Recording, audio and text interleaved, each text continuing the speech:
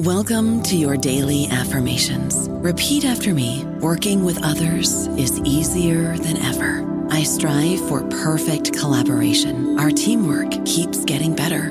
Yeah, affirmations are great, but Monday.com can really get you the teamwork you desire. Work together easily and share files, updates, data, and just about anything you want all in one platform. Affirm yes to start, or tap the banner to go to Monday.com. This episode is brought to you by JLL. Get an insider view into the world of commercial real estate with JLL's podcast, Trends and Insights, the Future of Commercial Real Estate. Whether you're curious about making cities more sustainable, the evolution of office space, or AI opportunities, this podcast will help keep you a step ahead. Tune in for candid conversations with business leaders about the biggest trends impacting how we live, work, and play. Subscribe to Trends and Insights now at jll.com/podcast. This episode is brought to you by Visit Williamsburg. In Williamsburg, Virginia, there's never too much of a good thing. Whether you're a foodie, a golfer, a history buff, a shopaholic, an outdoor enthusiast, or a thrill seeker, you'll find what you came for here and more. So ask yourself, what is it you want? Discover Williamsburg and plan your trip at visitwilliamsburg.com. Welcome to the New Books Network. Welcome to New Books in the Indian Ocean World, a podcast channel on the New Books Network. This podcast is for listeners who want to sail the waters of the expansive Indian Ocean to learn about its past and present. Thank you for joining me today. I'm your host, Ahmed Al-Mazmi, a PhD candidate at Princeton University. And today I have a co-host with me. Hi, I'm Aisha Mualla. I'm a PhD candidate at the Department of Sociology, Shiv Nadar University in India. My ethnographic research explores the social life of frankincense, its materiality, and human entanglements in Oman. And I'm very happy to co-host this podcast with Ahmed. Welcome, Aisha. Happy to have you here. And today we are here to talk to Dr. Marielle Risse. Dr. Marielle Risse is an associate professor at Dhofar University in Salalah, Oman. Dr. Risse lived and taught at the university level in Oman for over 16 years and in the United Arab Emirates for 2 years. Her research areas are Dhofari cultures, comparative literature, and intercultural communication. She has published 3 books, Houseways in Southern Oman, which we will be talking about today, published this year in 2023 by Routledge. Also, Foodways in Southern Oman, published by Routledge in 2021, and Community and Autonomy in Southern Oman, published by Palgrave Macmillan in 2019. Today's book, Houseways in Southern Oman, explores how houses are created, maintained, and conceptualized in Southern Oman, based on long-term research on the Far region, which lays between Yemen and Oman. It draws on anthropology, sociology, urban studies, and architectural history. The chapters consider physical and functional aspects, including regulations governing land use, factors in setting houses, architectural styles, and norms for interior and exterior decorating. The volume also reflects on cultural expectations regarding how and when rooms are used, and issues such as safety, privacy, social connectedness, and ease of movement. Houses and residential areas are situated within the fabric of towns. Comparison is made with housing in other countries in the Arabian Peninsula, and consideration is given to notions of quote-unquote Islamic city and the Islamic house, which we will be talking about further in this episode. The book is valuable reading for scholars interested in the Middle East, architectural cultures and styles and histories, the built environment, and Arabia, also in the Indian Ocean. Welcome, Professor Risse, to New Books in the Indian Ocean World, and thanks so much for taking the time to talk about your book. Hi, thank you. Welcome. We would like first to learn about the author. So can you please start us off by saying a few words about yourself, where you grew up, where you went to school, how you became interested in your field of study, and if you would like to mention any works or mentors that influenced your work. Thank you so much for having me. I'm happy to be here. So I was born in upstate New York, but I grew up in Columbia, Maryland, which is a planned community, which is pretty rare in America, in that the land was bought and then completely designed before anything was built. And I think that had a great impact on my being interested in how people live. Also, my father was a city planner. And my sister is very interested in interior design. So I grew up with a lot of discussions about how houses are built and designed. I went to undergraduate at the University of Wisconsin-Madison, and then I got a master's in education from the University of Maryland, College Park. And then I ended up at the University of North Dakota, where I got a PhD in English literature with a minor in education. But my PhD was about travel writing, which has always interested me, basically because I want to know how people cope or fail to cope with moving through new spaces or traveling through new countries. And from University of North Dakota, I ended up moving to the Emirates, to Sharjah, to the American University of Sharjah, which was just being built at that time. So I was there for the first 2 years. And while I was at Sharjah teaching literature, I went on vacation with friends to Muscat and fell in love with Oman. So after 2 years at the American University of Sharjah, I moved back to the States and I worked as staff at MIT for 5 years. And then they were building a university in Salalah, Oman, in the Dhofar region, the southern Dhofar region. And I applied and was thrilled that I was accepted. And I have been here for 18 years. So when I came, I was a literature professor, and still most of my teaching is in literature. So that's drama, stories, poetry, all different eras, all different types.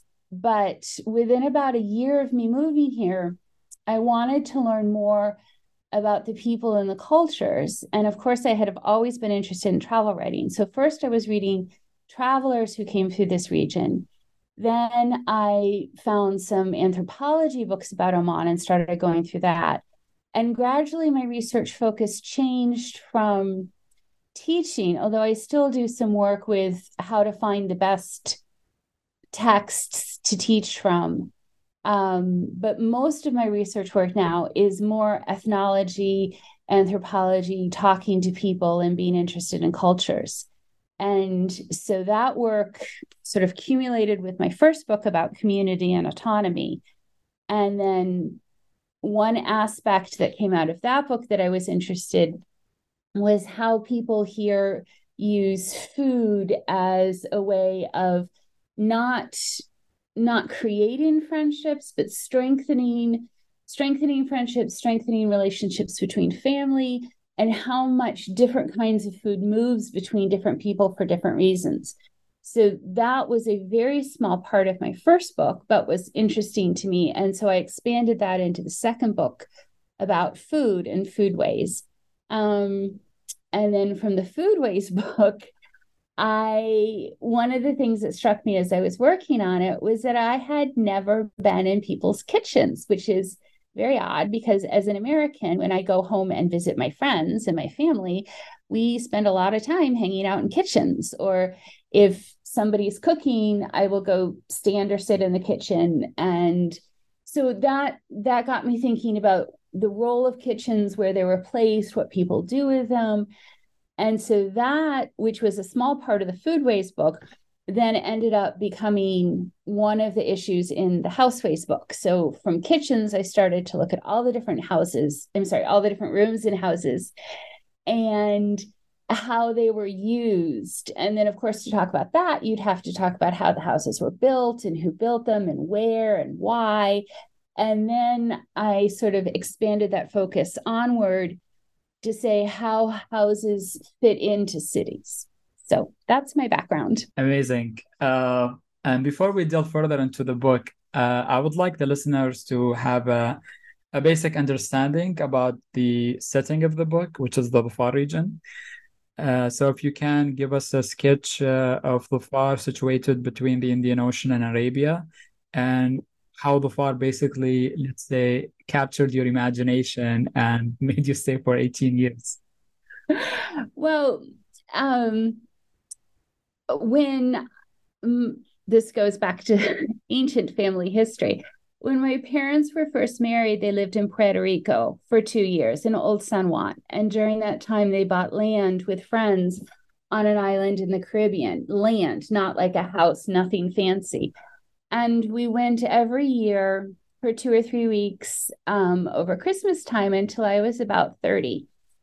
So that experience of being in this tropical area, very different from my day-to-day life, really stayed with my imagination. And when I visited Oman from living in the Emirates and saw Salalah, I just fell in love. It is beautiful here. It's one of the only places on the Arabian Peninsula that has the Harif, the monsoon season, which is June, July, and August, where we don't get a lot of rain per se, but it's drizzly and cool. And then, of course, we have thousands of tourists. But we have plantations of palm trees and banana trees, and it's very green.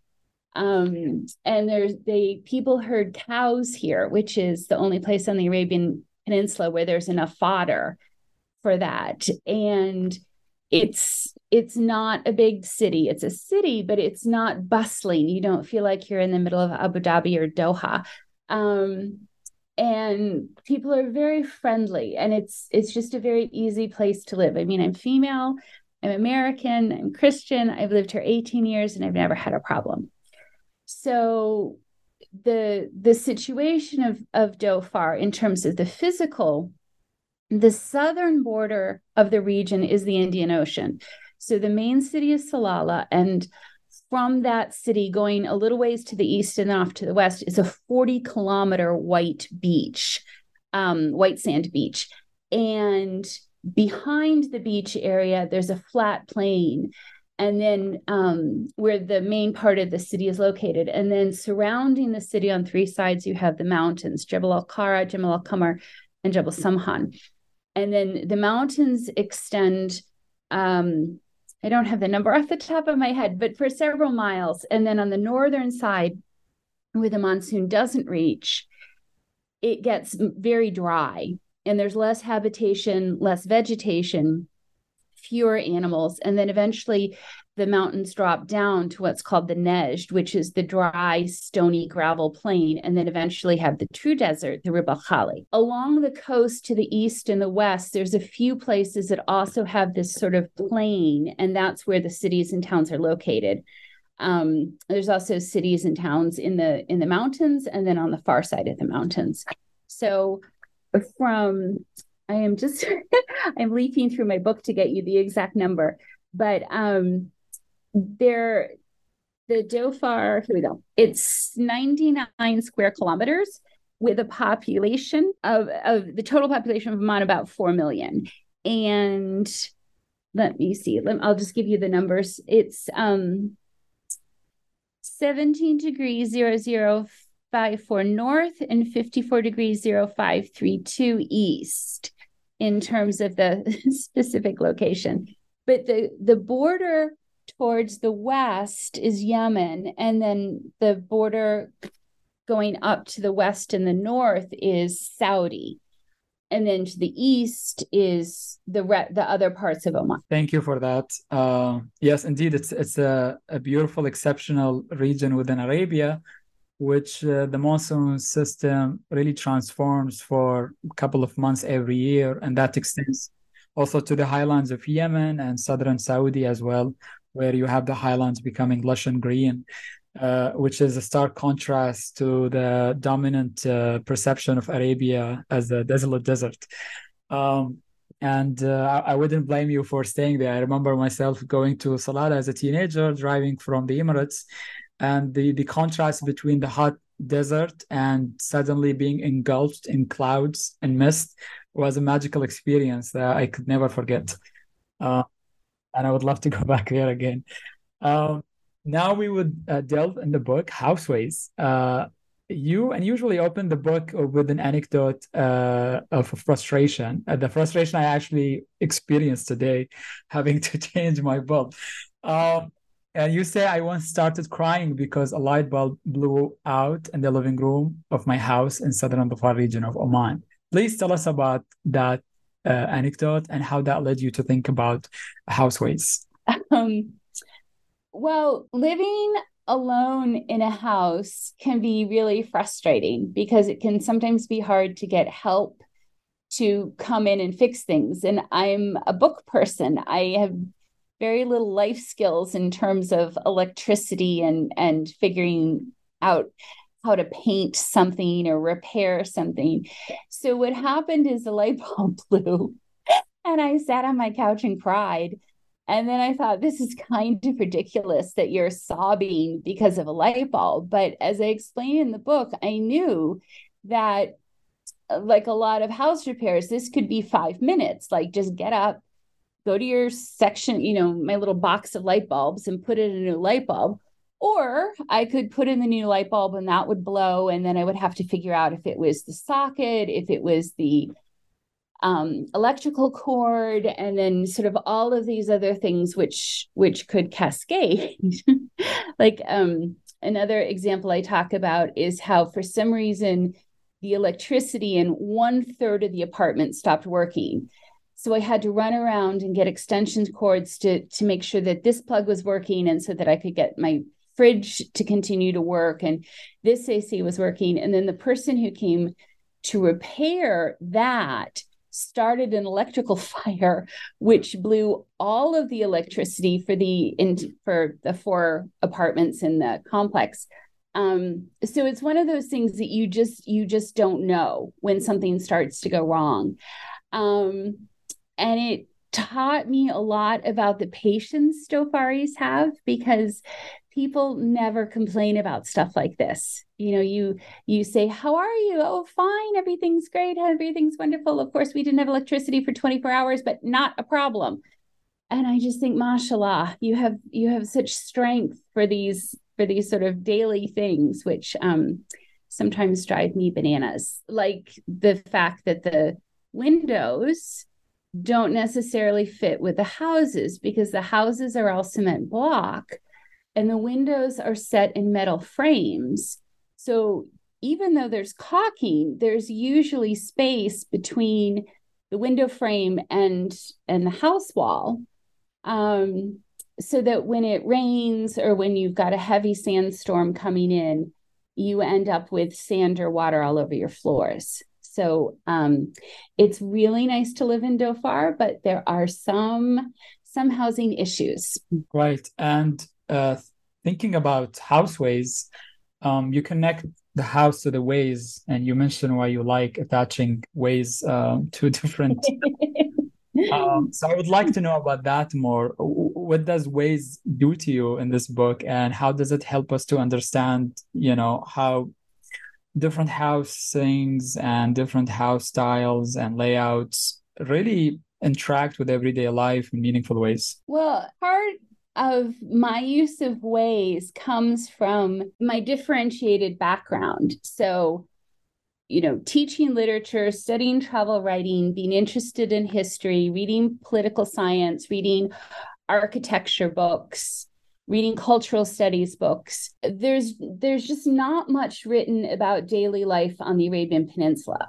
So most of the works about structures are either about antiquity, so you have archaeologists, or you have writing about very new, very big, very expensive projects done by, as the term is, architects. And I was interested in how people live day to day. I mean, what's actually happening in people's houses and why is it happening? And so I didn't want to just discuss the architecture of the house and say, well, here's the rooms and here's the colors. I wanted to talk about the house and why people went into what room, what people wear in the house, how people use the rooms, who's in charge of the rooms, how do people refurnish the rooms. And so I wanted a term that would encompass the physical reality of where do you put the sofa, and the cultural issues such as who sits on the sofa, who buys the sofa, what color is that sofa? So that's why I use Houseways. And it's the same thing with foodways, because I think using that construction can get to the idea that I'm talking about the physical aspect as well as the cultural and societal understandings of what's happening in a house. Right, and that's really useful. Reading the book, we've mentioned the anecdote, but this is really goes further deeper in the book. The book also walks along with you while you're living your daily life in Oman. And I find that really beautiful that your positionality and presence is quite felt in the book. So can you describe to us what was it like to research this book and write it? Well, this, as I say, goes back to my interest in travel writing, because in travel writing, you have what I call a kind of triangulation, in that you have the place described and then you have the author, because in travel writing, the author is always sharing the limelight with the place because you're interested in what this author thinks about that place. And then from those two points of view, here's the place, here's the author, you can start to come up with your own opinions about the place, saying, oh, I really like this author. He hates that place for this reason, but I don't mind that reason, so I think I would like that place. So it's very different reading travel writing than reading a guidebook, which is just, here's the information. So from that background, when I do my work, I'm always putting myself in the middle of it to say, this is what it feels like. So one of the things I talk about is just my absolute horror if I drop an ice cube, because I have white tile floors in my kitchen, and I have slipped and fallen and hurt myself badly twice from slipping on water that I didn't know was there. And, going to my mom's house in Maine with wooden floors, and I mean, you could dump the entire ice cube tray on the floor and it wouldn't matter. But water on tile floors is dangerous. So I want to include the specific details so that people can imagine what these houses are like. But I also want to include what it's like to live in them, like the fact that if the grackle, which is living in my air conditioner cover, the AC box, which is outside of the house and has a cover on it, has babies, then I'm going to get woken up in the morning at first light from grackle babies for several weeks in a row. So I want to bring those details of my life in so that people can imagine how it feels like. I have an example in the book when the hurricane hit.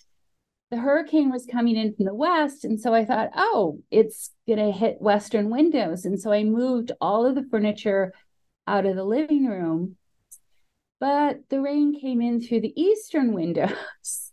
And so I ended up at 3:00 in the morning, desperately trying to get furniture out of the eastern rooms, and ended up losing a rug because it just got sodden and I couldn't get it dry. And Marielle, so a valuable part of your book, when you read it, is the presence of the voice of your interlocutors. So the question that I had was, to what extent does your field shape your methodology? And could you tell us more about the research guys that you refer to and your long association with them that sort of comes across in all three books that you've written? So could you please tell us more? Well, I've been very blessed and I'm very grateful that when I first arrived, I was able to meet various groups of Dofaris, both male and female, who have stayed close friends with me. And as I explain in the books, it's something very strange and something that needs to be explained as to why an Dofari man would be friends with a Western woman. And so I just use the term research guys that covers a whole range of friendships and knowledge of people and informants and men who I know. They can replace me as being doctora. She's a doctora and she's studying culture. And this is why we're talking to her. But I met one group of men because of another person who was already here had met them, and then sort of expanded that circle out in different ways, and met a second group of men because I took classes in something not associated with my university. And when I started, as I said, I was a literature professor. I was mainly interested in that. And when I shifted, what happened was I would be reading something in travel writing, or I'd be reading something in political science or cultural studies, or anthropology. And I would take it to them and I would say, I read this and what do you think? Or does this happen here? And that started this pattern of me asking questions and them answering. And this was years before I started my actual research, but just we got into a pattern of me saying, this person said this happens, and have you seen this? And then when I started to actually say, I'm going to start to write some articles that are focused on ethnography and focused on these, then I had to go back and do these long explanations. What am I doing and why am I doing it? And bringing the research back to them, which I think is really important, that you have to me, you have to be very clear with the people you're working with, that you are taking knowledge from them, you're going to put it in an article, and you need to keep going back to them. So some of the guys, it's, I would literally sit them down saying, I'm going to do a presentation on this topic. And I would walk through everything I was going to say to hear their feedback on it. And with the books, I would, constantly, I'm going to say this, or what do you think about this? So it's very interactive. It's very sort of going in a circle. Somebody tells me something, I bring it to somebody else without repeating their name. Just say, somebody told me this. Have you seen this? What do you think about this? And they're all very aware of what I'm doing. When the books are published, I give them copies. I give them copies of articles I've written, so that they understand what I'm doing and why. And I'm very grateful for their patience, because I have a lot of questions. I don't know about you, but I'm very busy and I don't have a lot of time to cook. That's why I subscribe to Factor. Eating better is easy with Factor's delicious, ready-to-eat meals. Every fresh, never frozen meal is chef-crafted, dietitian approved, and ready to go in just 2 minutes. You'll have over 35 different options to choose from every week, including Calorie Smart, Protein Plus, and Keto. These are 2-minute meals. Factor meals are ready to eat and heat, so there's no prepping, cooking, or cleanup needed. They're flexible for your schedule. Get as much or as little as you need by choosing your meals every week. Factor is the perfect solution if you're looking for fast, premium options with no cooking required. Sign up and save. We've done the math, and this is important. Factor is less expensive than takeout, and every meal is dietitian approved to be nutritious and delicious. Head to factormeals.com/NBN50 and use code NBN50 to get 50% off. That's code NBN50 at factormeals.com/NBN50 to get 50% off. Yeah, and in the book, you mentioned several under-researched aspects of the Dhofari social life and the Arab private and public spaces, such as, the common culture practice of picnics, outdoor cooking, and camping. So can you tell us more about these acts of leisure that you describe as creating a private space in the public, or being at home, quote unquote, at home outside of the home? Could you tell us more about it? Yeah, that was a whole topic that came up as I was researching. There were 2 or 3 things that I hadn't really thought about before I started the book. And as I started to write, I realized I needed to talk about this. And then, of course, running around trying to find, has somebody else talked about this, and not finding any information about this at all. So for Dhofaris, going out at night or on weekends, picnics or camping is very, very common. And men who live in the mountains, men who live in the towns outside of Salalah will sit outside almost every evening with groups of men who they know. And there's just not that much information about camping as an activity or picnicking as an activity, besides very, very wealthy people setting up very, very extensive desert camps, and then often that being centered around killing something. For another example is there's an issue of people going to Pakistan and killing animals as part of this camping desert experience, which I have not seen at all here in Dhofar.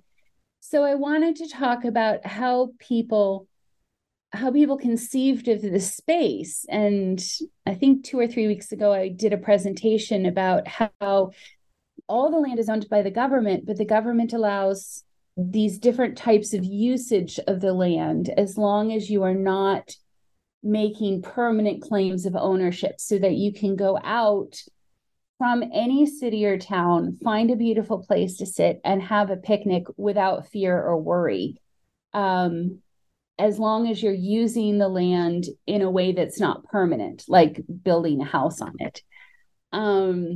So as I say in the book, there's one man I've known for over 10 years, and in writing the book realized I've only ever spoken to him inside a room once, when he and other men came to visit me when I was very sick. Almost every week, except during COVID, I will meet some group, one or another of the groups of the men, and we sit outside. It's just, we're always sitting outside. So I use lots and lots of bug spray. Yeah. And, while situating and comparing Houseways of Dhofar, you navigated through vast scholarship on the idea of the Islamic city, Orientalist literature and the other critical studies in it.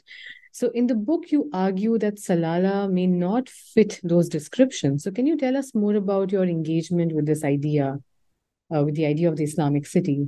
Well, that's, as I said, it's another aspect that I hadn't considered or really focused on before I started working and on this topic, and then reading all of these different books and articles where people saying, well, this is an Islamic city or this is an Islamic house, and then looking at what I was seeing here and thinking, this doesn't fit.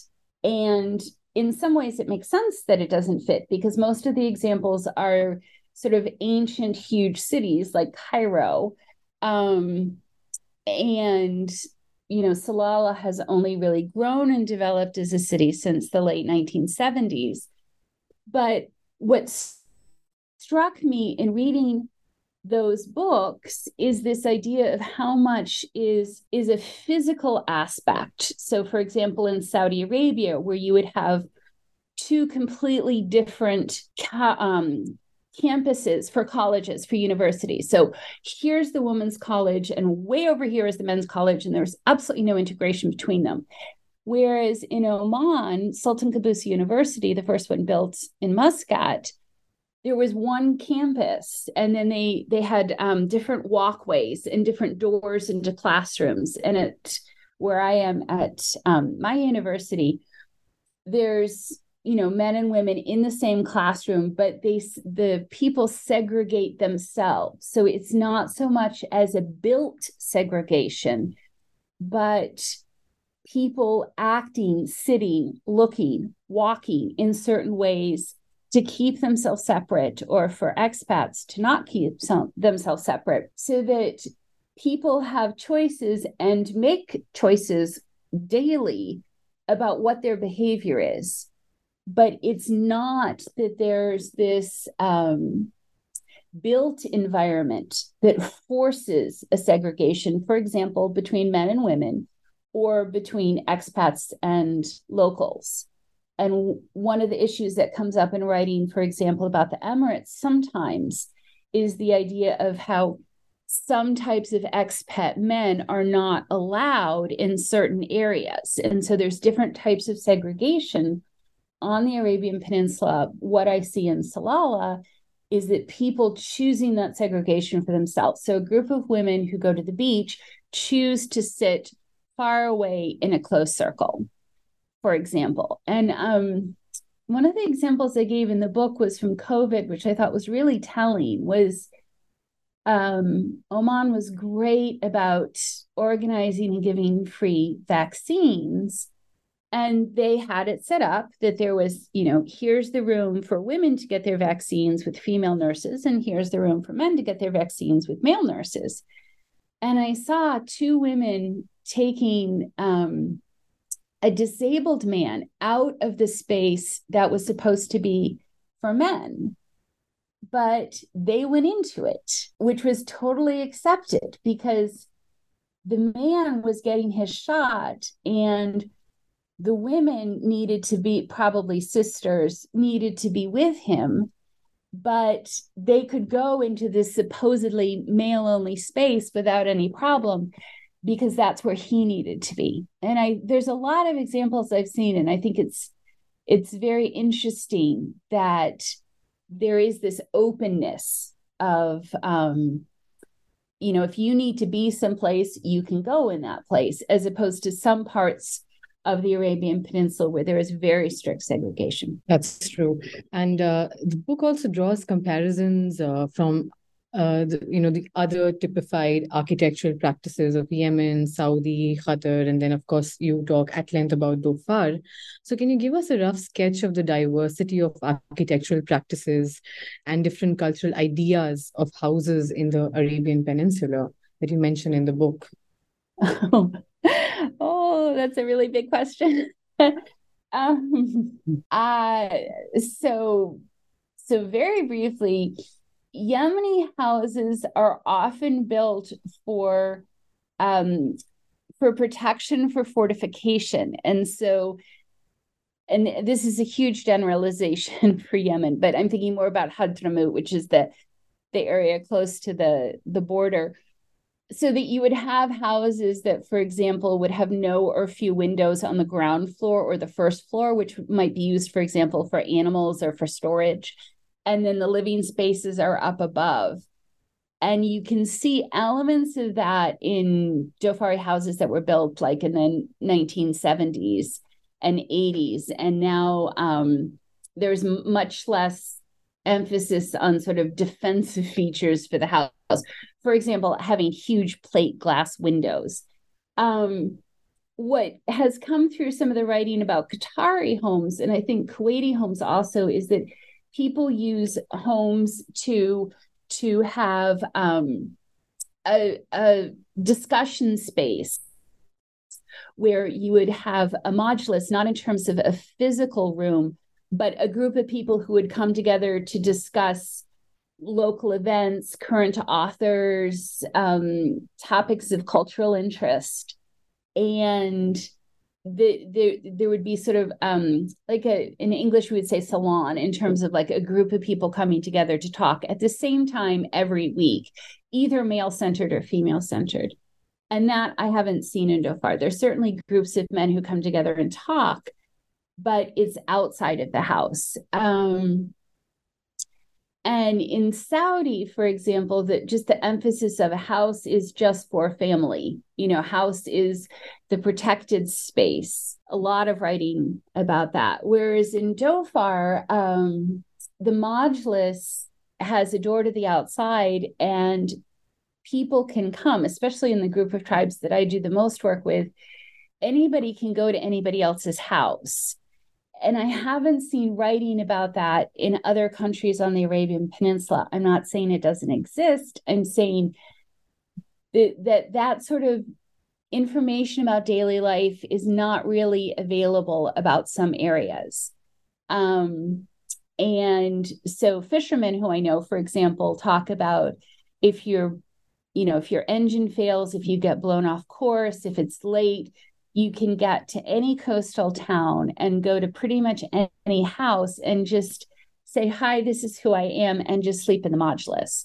And that's not something I've heard of being common in other areas. Mm-hmm. And also, if you can say a bit about the environment. So we think about the built environment and how historically it seeks to adapt to the constraints of the environment. And in Dhofar, you have the mountains and you have the valleys.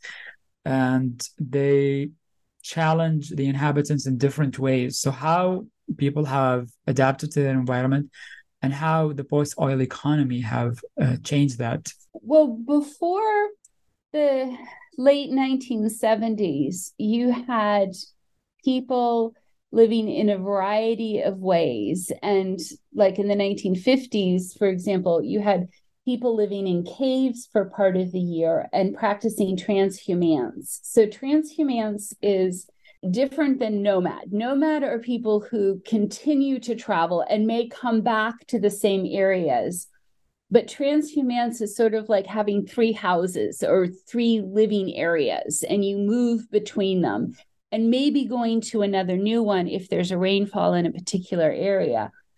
So depending on the weather, and the rainfall, people would move from, for example, an area where they would have one of the traditional mountain houses, which was a stone circle about chest high or a little lower, in courses, and then wood covering that, and then sometimes a tarp over that with a hole in the ceiling. So those were the traditional mountain houses, and people would stay in them in a particular area for a certain amount of time and then move. So the weather patterns are, as we said, the Harif till the beginning of September. And you'd have to move the camels out of the mountains because camels have flat feet.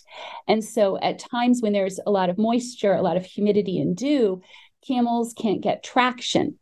So you need to get them out of the monsoon area or in a flat area, in a flat place.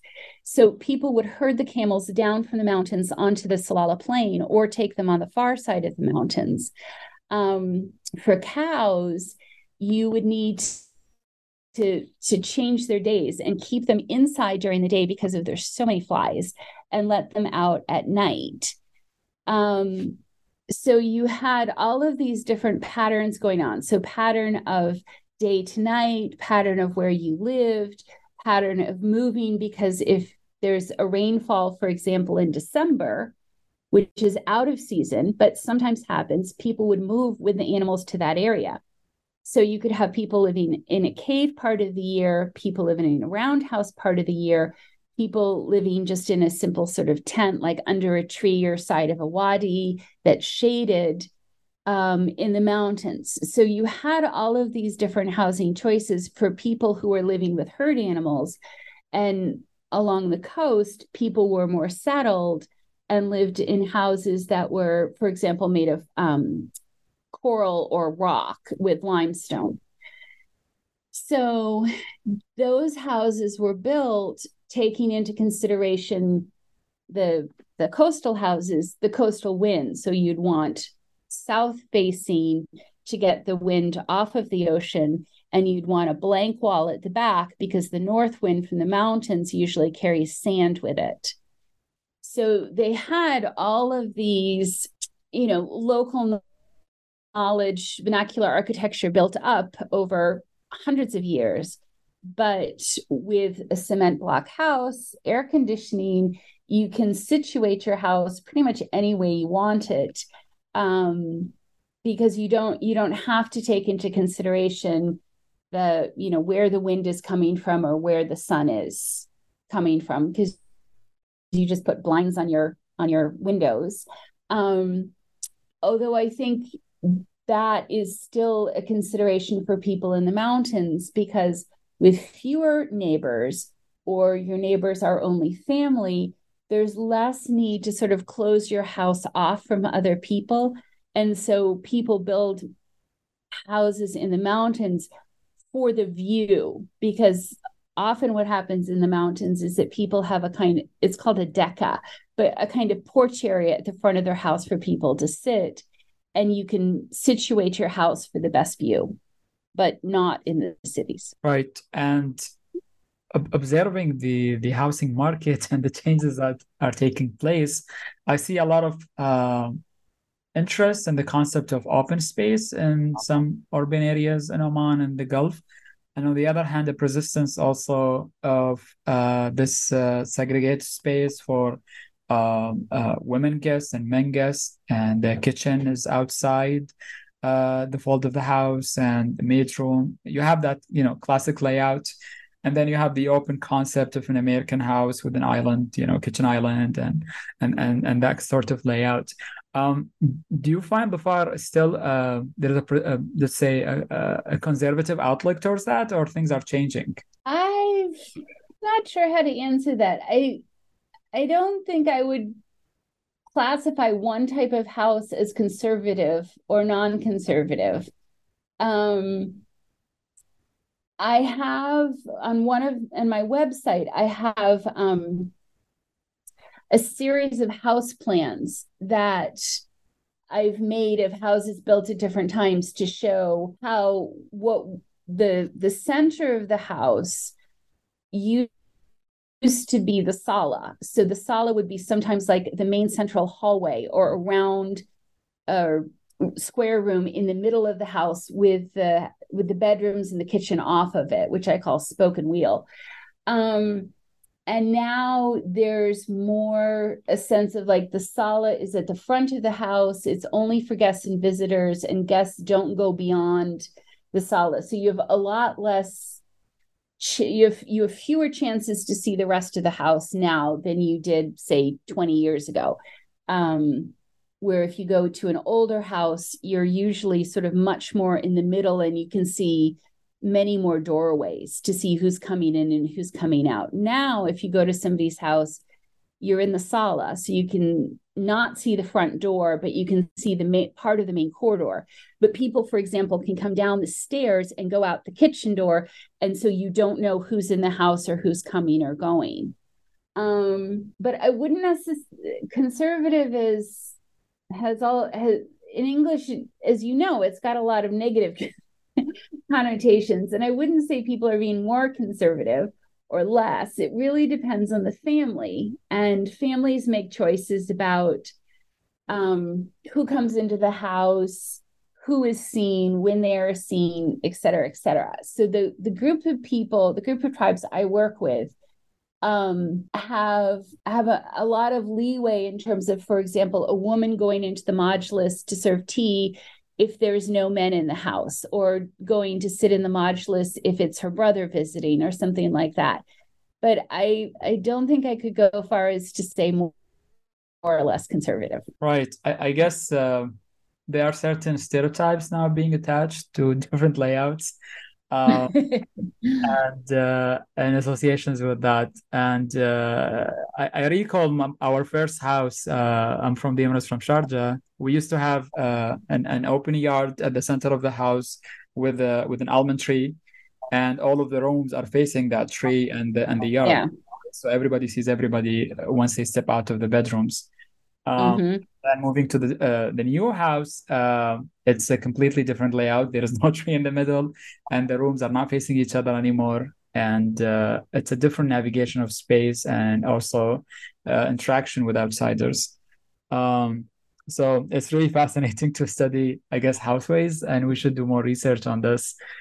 I usually don't, have many books on Dhofar. The last one we had on the New Books Network was For Gods or Empire, about Sayyid Fadl bin Alawi, by Professor Wilson Chaco Jacob.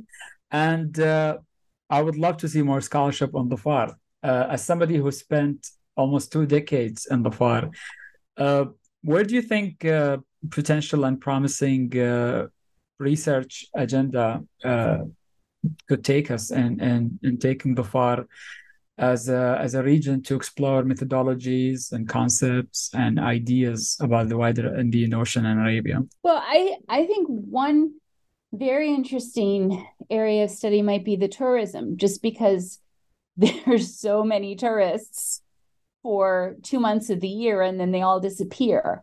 And I wrote in one article a while ago about how there's Arabian tourists who come in the Harif, and so thousands of Emiratis and Saudis and Qataris and Kuwaitis.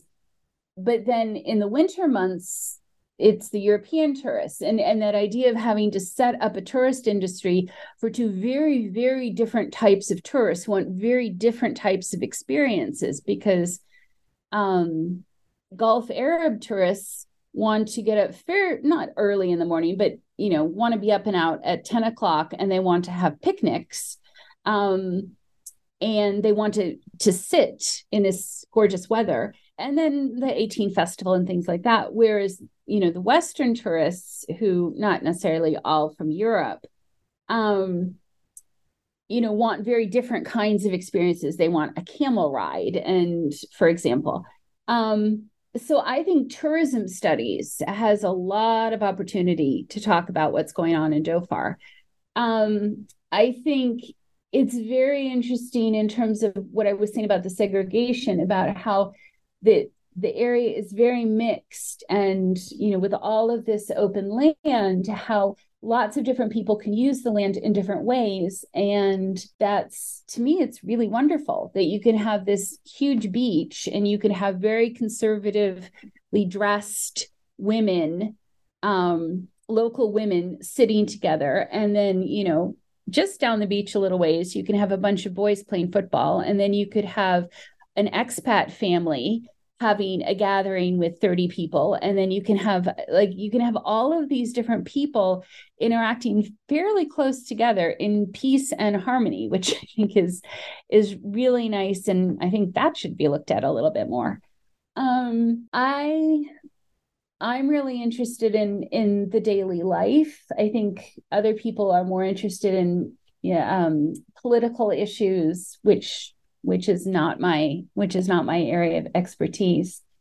But I do think in some ways, I think it's too bad that so much of what's written about the Arabian Peninsula is just so negative, and focusing on negative elements. And I don't think we need to be Pollyanna, but Oman is put forward a policy of peace for decades. And I think there should be more interest in how that works and why that works and why people do it and how that works on a daily level. In terms of people really emphasizing getting along with other people on every level of the scale, from international relations to how people talk to each other in the classroom. Mm-hmm. It's fascinating that you mentioned the issue of tourism, and in the book you talk about renting houses and apartments, and so it touches on that a bit. And if the listeners are interested, they can look up social media accounts during, I would say, towards late June until September, mid-September. And suddenly Dhofar becomes a spectacle for the entire region. Anything that happens in Dhofar, the entire GCC knows about it because everybody's sharing everything happening in Dhofar. And it's definitely worthy of further studies. You mentioned tourism. Is that your next project? Would be Tourways, maybe, or you're working on something? Would you like to work on that? I'm actually starting to think about something a little more meta about how people write about the Arabian Peninsula and how people do research on the Arabian Peninsula using several books that are already written on different topics. And also thinking about my own research and researchers who have come to Dhofar, who I have talked to, and sort of not just what they're planning to do, but how they're planning, how you do research here, how it works and how it doesn't work. And maybe sort of expanding that a little to people coming to the Arabian Peninsula to work or to teach. So it's all sort of nebulous at this point, but I have the summer and I've ordered a bunch of books, and so I'll be here for a while, and then I'm gonna go sit in my mom's house and read for a couple of weeks and sort of see what comes out of that. That sounds like a great plan, and we look forward to your next project and book, and hopefully having you again on the podcast. Thank you. For taking the time to talk about your book today. And thank you for the listeners for listening to today's episode, in which we explored Houseways in Southern Oman, published by Routledge in 2023. This is your host, Ahmed Al-Mazmi, and this was co-hosted. Thank you so much. Co-hosted with Aisha and Marielle. I look forward to seeing you in Salalah. You're welcome. And I hope to. Thank you all. This is your host, Ahmed Al-Mazmi. Please stay tuned for the next episode of New Books in the Indian Ocean World.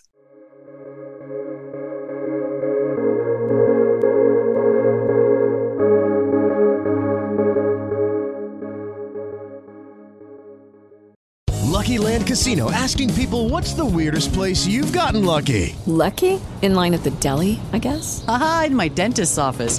More than once, actually. Do I have to say? Yes, you do. In the car before my kids' PTA meeting. Really? Yes. Excuse me, what's the weirdest place you've gotten lucky? I never win and tell. Well, there you have it. You can get lucky anywhere, playing at LuckyLandSlots.com. Play for free right now. Are you feeling lucky? No purchase necessary. Void where prohibited by law. 18 plus. Terms and conditions apply. See website for details.